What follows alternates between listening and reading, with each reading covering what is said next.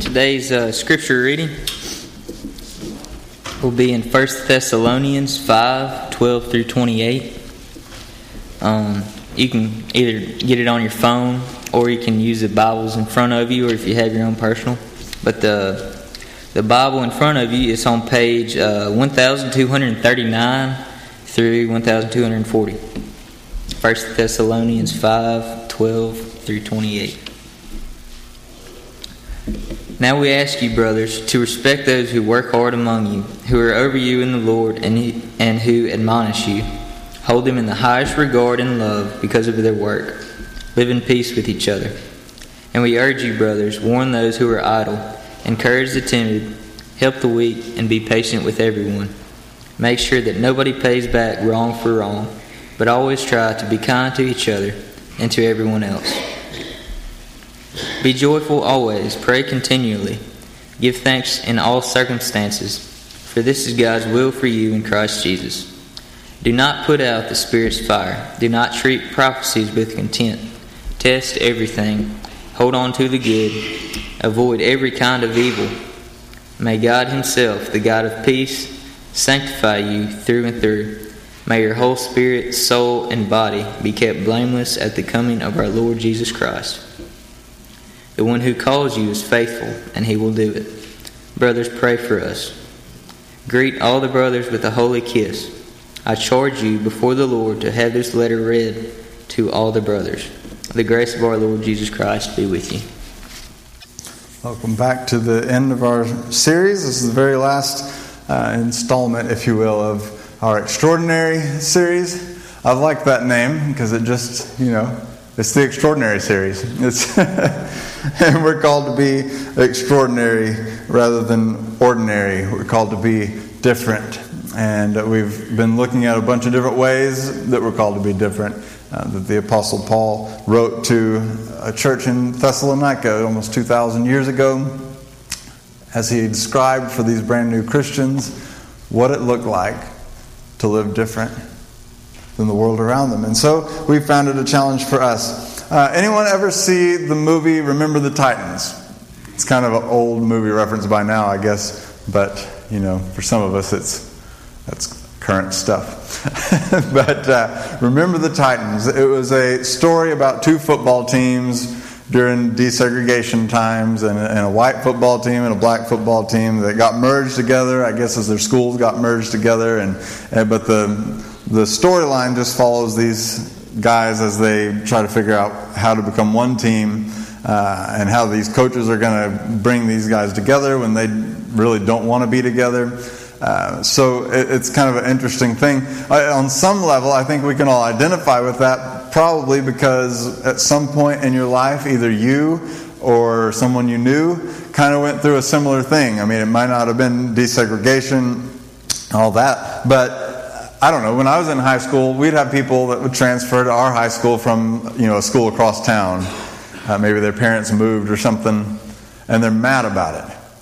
Like, this is not my school. They just walk around with this kind of chip on their shoulder. I'm not going to make any friends here. I don't want to be friends with anybody here. I'm just, going to bide my time, and after school I'll hang out with my real friends from my real school. Can't believe my parents did this to me. That whole mindset. And you see it in professional sports a little bit sometimes when some guy gets traded and he had all of his buddies on his old team, and now he's on this new team, and they've got a whole different culture, and he's not sure he wants to be there. And there's been players who have been drafted onto teams that they didn't want to be on, so they just refused to play until they trade them to someone else. I mean, on some level, we can all identify with that Remember the Titans story, right? Of being thrust into something where you're not sure you really fit in, where you're not really sure you want to be there, where you're not really sure you want to be a part of that particular tribe, that particular people. They're not your people. And on some level, I think everyone experiences that when they come to the church, when they come to Christ. Now, some of us, we grew up in the church, and this is kind of all we ever knew. But for people who maybe show up for the first time, it can be a little daunting. The people around here are a little different, than maybe the people you're used to. We even experience this as Christians when we change churches or move, across state lines or something. We have to find a new church, and we start going, and we're like, these don't feel like my people. This doesn't feel like my tribe. So we all kind of can identify with that. And the thing that I think we're going to discover today, as we study this last bit of the letter to the Christians in Thessalonica, is going to be really hard for some of us to swallow. Both for some of us that have been coming to church for a long time, and definitely for some who maybe this is all kind of new in some way. In fact, some of our youth right now, this is kind of new to them. And we had a conversation about this subject just a few Wednesday nights back, where some of them were pretty honest about, no, not going to do that. The price is too high, the cost is too high. There's a cost to following Jesus, right? There's a cost to being a disciple. And sometimes it can feel like the cost is too high. It's not worth it. And I've got a feeling that some folks, this message today may feel that way a little bit. So I'm praying for you as we go. And hopefully all of us will be challenged to be ordinary people, but to be living in an extraordinary way. And that we would be willing to count the cost that it takes to do that.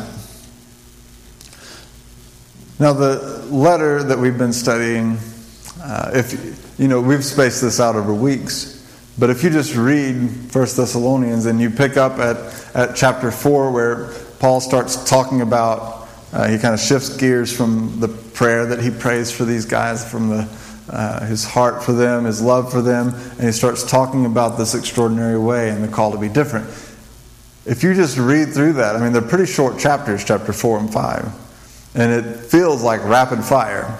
It's like, with your sexuality, you need to be different. With your work and your money, you need to be different.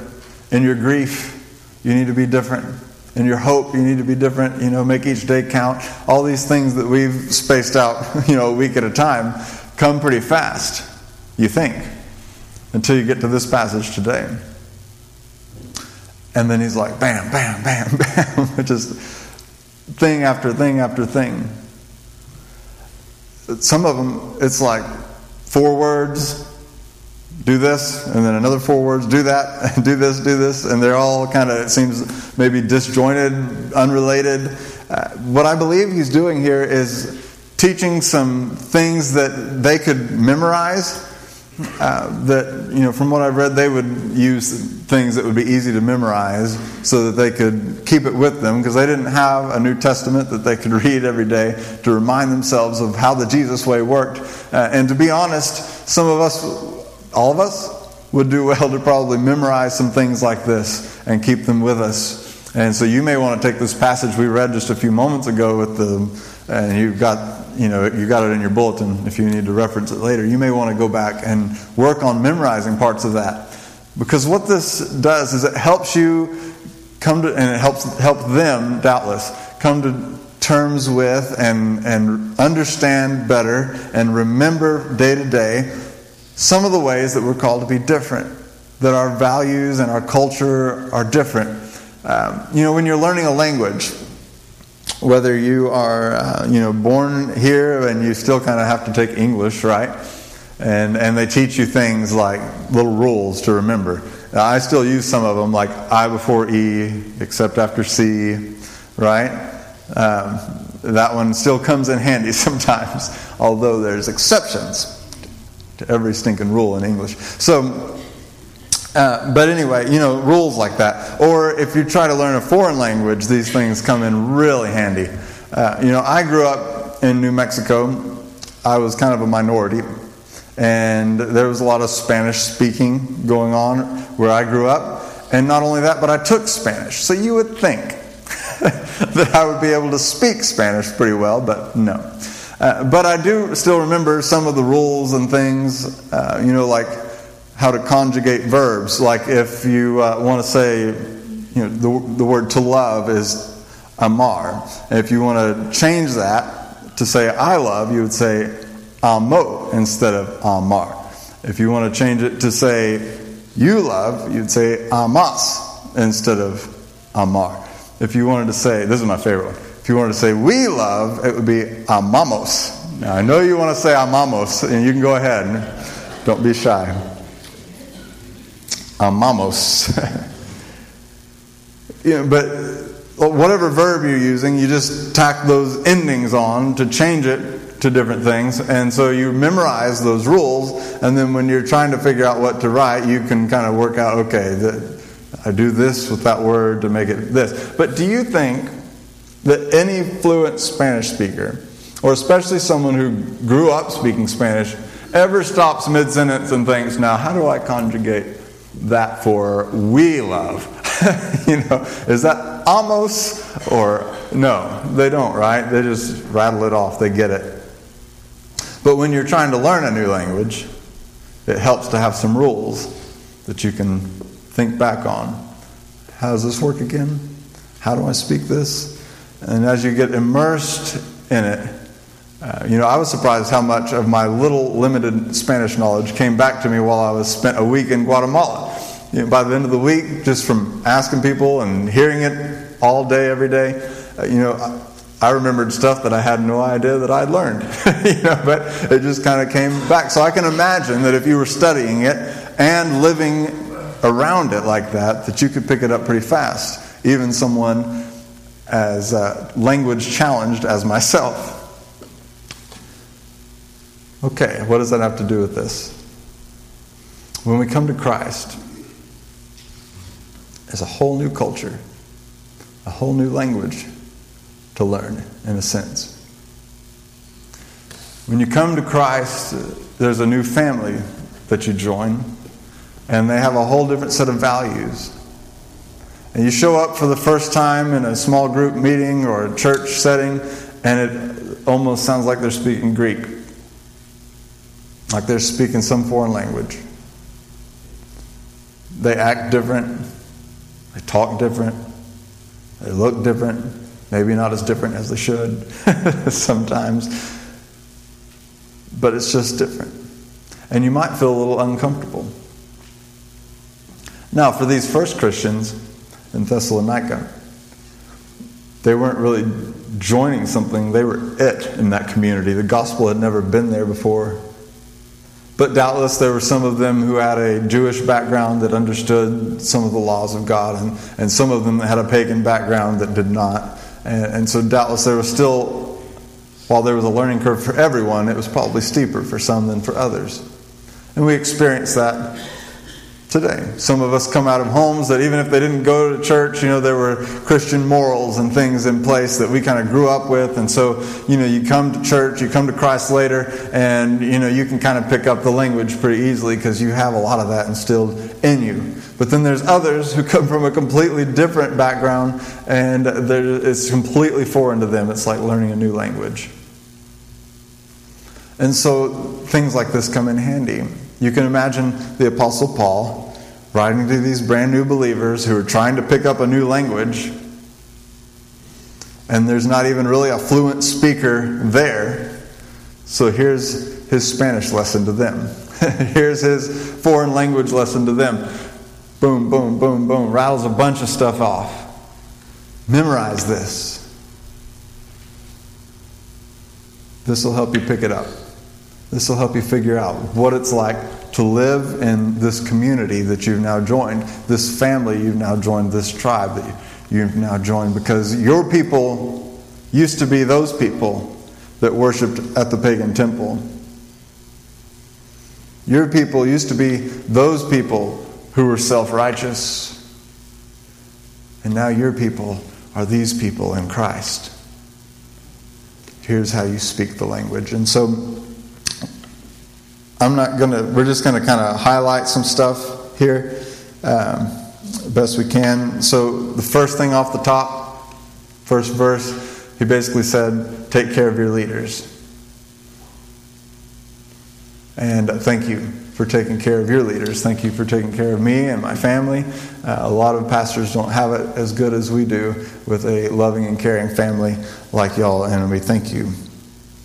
He said, work together. that's summing up a whole bunch of little things he rattled off real fast that could all be grouped under that title of work together. Be unified in your efforts. Make sure that you're being peacemakers instead of starting fights. Make sure that you are encouraging those of you who are feeling down at that time. If there's someone who's weak, be strong for them. Come alongside them and be their strength. If someone does something wrong to you, be patient and forgiving. Don't ever repay an evil with evil. Stop trying to get back at each other. Just love each other. Be patient with those who you find annoying. There's some in this family just like in every family on planet Earth, right? And if you can't think of one, it might be you. Just saying. It's possible. So we work together. And he says, he kind of concludes that by saying, do good. Like, do good to each other. Think of good things to do for each other. And then I love how he says, it's like a kind of an afterthought, like, well, for that matter, just do good to everyone. Like, we should be doing good to each other and for each other, and then while we're at it, just go ahead and, don't be stingy with it. Just be good to everybody that you run into. That's who we are. That's how we work. Then he just goes down this list that seem, like I say, unrelated, but they're kind of like I before E except after C. Things worth memorizing and remembering, because this is what we are supposed to be like. This is what Christian community is supposed to look like. Rejoicing always. We shouldn't be a sad bunch of looking faces, right? When people walk in here, there ought to be like I hate to use the word positive energy because it sounds new agey or something, but there ought to be a sense of joy, of just a positive vibe in the room when someone walks in here. Not like here we are again, sing another song. That's not what we want to send off. We are the people that rejoice always, even in tough times, even in hard times, even when there's things to be concerned about, even when there's heartache that we're feeling. There's also a measure of joy. And just thankfulness, as we'll get to. Pray continually. Like, just make prayer a part of what we do. Do you know that it's okay to pray with each other when there's no one at the microphone?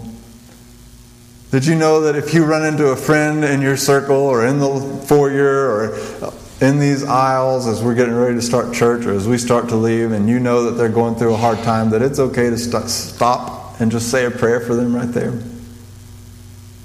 Did you know that when you hear about some kind of tragedy that's happened or something comes over the prayer chain to you, that it's all right to stop right then with whoever you're with or whatever family member you're with and pray together? It's okay. We can do that. We should do that. It's part of who we are. We are people who pray all the time. Not just at We Pray nights, and not just in church services, and not just in classes or circles, but something that we just do all the time. We give thanks in all circumstances. Do you remember what their circumstances were? They were facing such intense persecution for their faith that they sent the Apostle Paul running because they were feared for his life. Right? Paul writes back to them in the midst of their suffering and tells them, give thanks in all circumstances. So we can be pretty confident he means all circumstances. As rough a circumstances as you can get. He doesn't say give thanks for all circumstances. He doesn't say, oh, thank you that my life was ruined today. It was more of a, even when your life is ruined today, there's something you can be thankful for.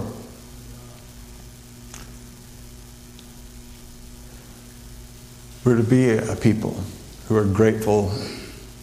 And we're to be a people who are looking for what God's up to, for what He's saying in this generation, for what He's doing in this generation, for what He's doing in this church, for what He's doing and wants to do in our community.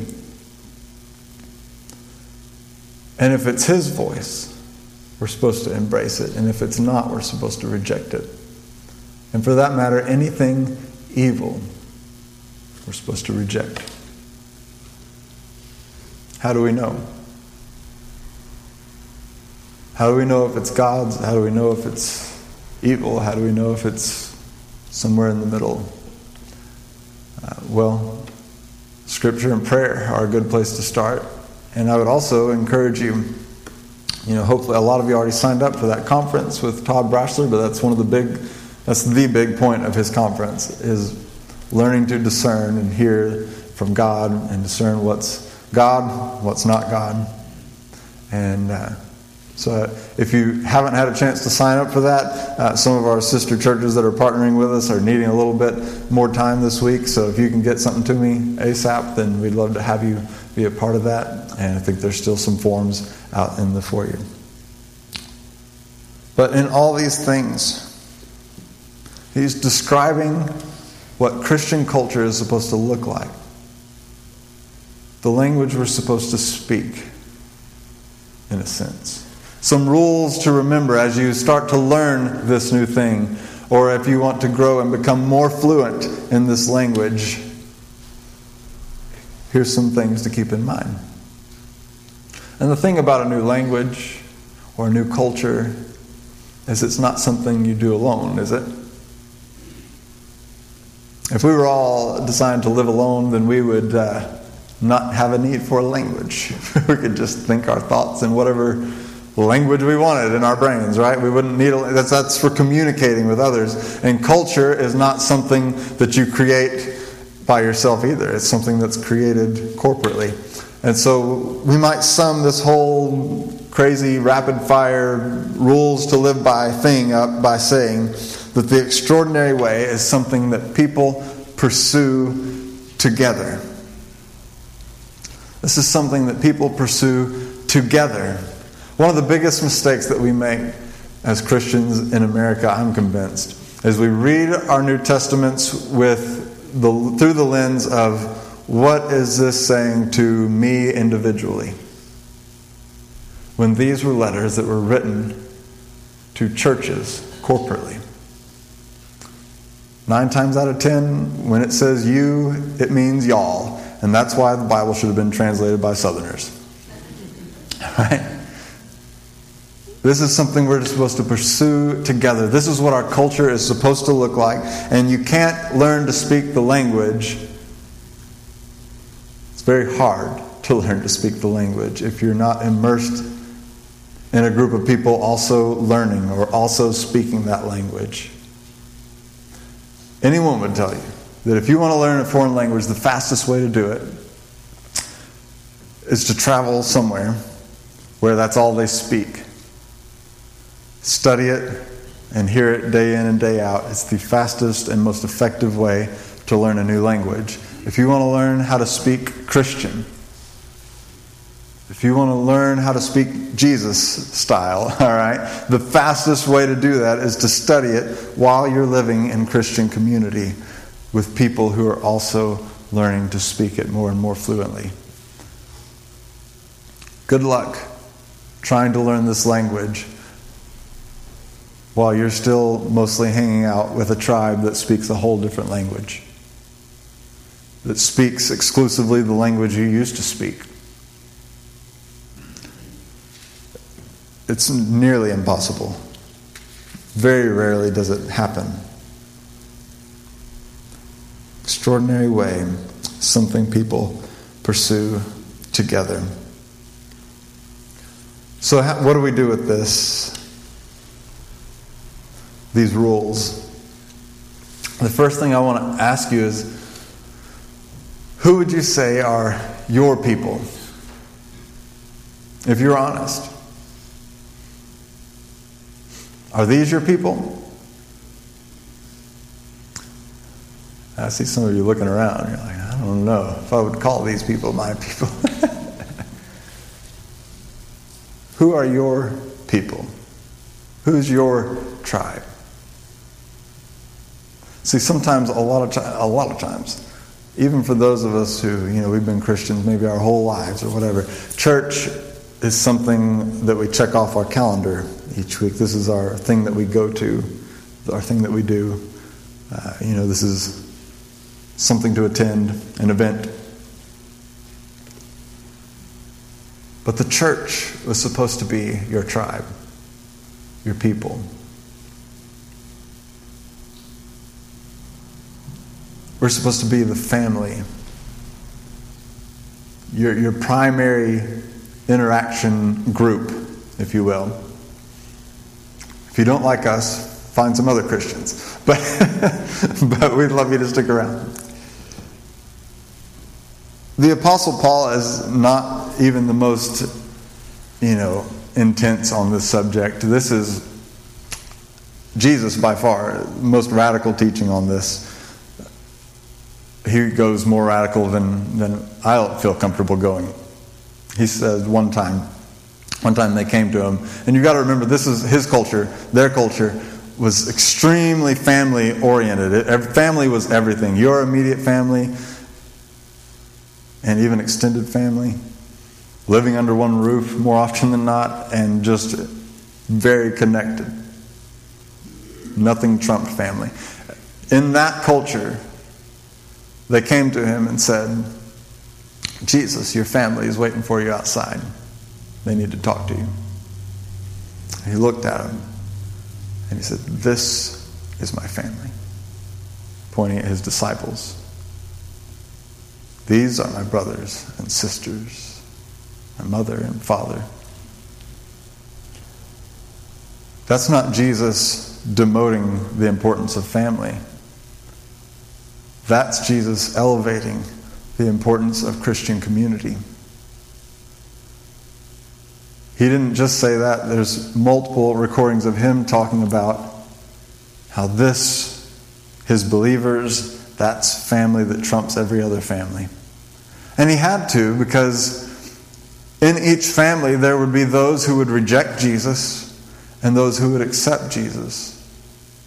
They couldn't hang on to their family and hang on to Jesus. It wasn't a halfway sort of thing. If you had to pick between your family and Jesus, pick Jesus. For us today, it's just a reminder that when we come to Christ, we come into a new family. There's brothers, there's sisters, there's mothers, there's fathers, there's children in the faith. They're your people now. We have a unique language, a way that we're supposed to be extraordinary and different, right? We've talked about all the different ways that plays out throughout this series. But it can't really happen alone. It's something we do and pursue together. Now, you may be blessed and have a family that's part of your people too. Or you may not. You may be blessed and have your network of friends, immediate friends, closest friends, who are also in the family of Christ, whether they attend here or not, and you're blessed. But if you find yourself with your tribe, your people, the people that have the most influence in your life, and that you invest the most time in, and they invest the most time in you, and your priority is them, and they are not following Christ, then you're trying to speak a language in a foreign culture that doesn't know that language. You're trying to learn to speak Jesus amongst people who don't even want to speak Jesus, who aren't interested. They're not your people. And this is why I say this one is one of the hardest messages. I think it was one of the hardest things for many of Jesus' early followers too. Think about it. People who literally had to give up immediate family, who refused to accept Jesus because they believed that Jesus was who he said he was. There's a cost to discipleship. There's a cost to following Christ.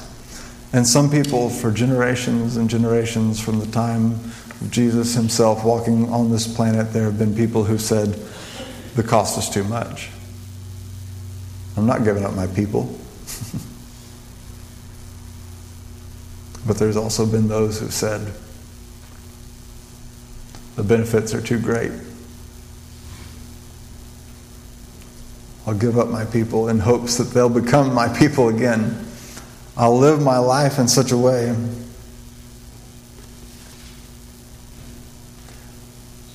The call to be different includes being a part of a different tribe. And it's not just that we hang out together. What we do when we're together matters too, right? I mean, if we just sit around and talk about the weather, or just sit around and talk about who won and who lost in football the day before, if we just do potlucks every now and again and rave about the chocolate cake, there's got to be something more. We've got to be doing something. We've got to be speaking the language, right? We've got to be doing what we're supposed to be doing. All those things that we just checked off, the taking care of your leaders, working together, rejoicing always, praying continually, giving thanks in all circumstances, looking for what God's up to and rejecting what's evil. If we get together and we gorge on food, or we spend more than we have, or we act in ways that don't look very Christ-like, and we never call each other out on those things, and in fact we do them together, then we're no different than any other tribe on earth. But if we come together and we focus on how we can speak the language, how we can reach a community that needs to be reached, how we can love one another well, how we can encourage each other in tough times, how we can actually pursue this way together. That's one thing I love about Circles and the way that you've responded to this new ministry we put together, and we're averaging over 90%, somewhere around 92-93% of our Sunday attendance in Circles. And when you consider that most weeks there's folks from out of town, or there's guests who aren't going to be plugged into one because they're just here for 1 week, or whatever the case is, or people who are sick, or all those things that come up, that's just really close to 100%. And that's incredible. And hopefully you're experiencing in your circle what our new circle is starting to experience over the last few weeks, as we try to talk, bounce off of maybe what we talk about in the sermon, but to go further with it, we've talked about things like the need to limit technology in our lives so that it doesn't rob us of relationships right in front of us. We've talked about doubts that we've struggled with. We've talked about the need for, even if we're not extroverted, of trying to make eye contact with people, and even touch, and things that show people that we listen and we care, and not just in the church, but to everyone. As we've wrestled with what does it mean to follow Jesus, we've talked about these sorts of things, and hopefully you're talking about them too. And as we talk about these things, maybe we'll grow deeper in our faith together, deeper in our relationships with each other, so that when the hardest times come, we'll have a tribe, we'll have a people, we'll have that network in Christ to lean on. I want to paint just a picture for you. What does this look like? If we all do this, what would it end up looking like? If this was your people, and we all had that mentality, if we all learned to be patient with one another, to put up with each other's faults, if we all learned to rejoice continually together, to do good to others together, to pursue Jesus together, what would it look like? I think that our families would be healthier places. I think there'd be less brokenness. I think our bodies would be healthier places as we learn to see them as a temple of the Holy Spirit and treat them with the respect that Jesus expects us to treat them with, instead of just doing to them what our culture does to them. I think there'd be very few of us who don't have enough, and more of us that even though we still live pretty frugally, maybe even more frugally than ever, we have more to give away than ever. I think that if we pursued this together faithfully, over time, our priorities would change. And the way we spend our time would change. I think that people in our community would be affected by it, and I don't know how many of them, but probably a lot of them would be lifted out of cycles of poverty that go on and on from generation to generation, and would find a better way as well. You could probably think of other things that, man, if we really pursued this together, if we really learned the language together, if this became your tribe and we really acted like this is our family,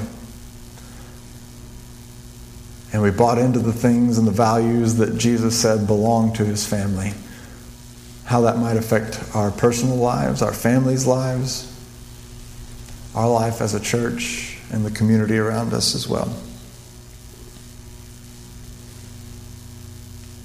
Dream about it. I want to close this message, and in fact this series, by reading to you the very last words. We read through verse 22. I'm going to take you all the way through verse 28 in the close of this letter, because it is a letter that was written to real people at a real time and place. We're reading someone else's letter. And it's been powerful for us. And maybe we can make this prayer our own as well, that the Apostle Paul prayed for them. He said, "May God himself, the God of peace, sanctify you through and through. May your whole spirit, soul, and body be kept blameless at the coming of our Lord Jesus Christ. The one who calls you is faithful, and he will do it. Brothers and sisters, pray for us. Greet all God's people with a holy kiss. And I charge you before the Lord to have this letter read to all the brothers and sisters. The grace of our Lord Jesus Christ be with you." We're an ordinary people, but we're called to an extraordinary way. And when people look at us, may they see something radically different in the best possible way. Jesus didn't die and raise from the dead so that we could go on the same way we'd always gone on until we get to heaven. He died and rose again to set you free from those chains that had you down so that you can live a new and better way. Let's do it together. And if you're here with us and this hasn't been your tribe ever, or at least not in a long time, join us. Put your faith in Christ. Become part of this family. We're not so bad once you get to know us.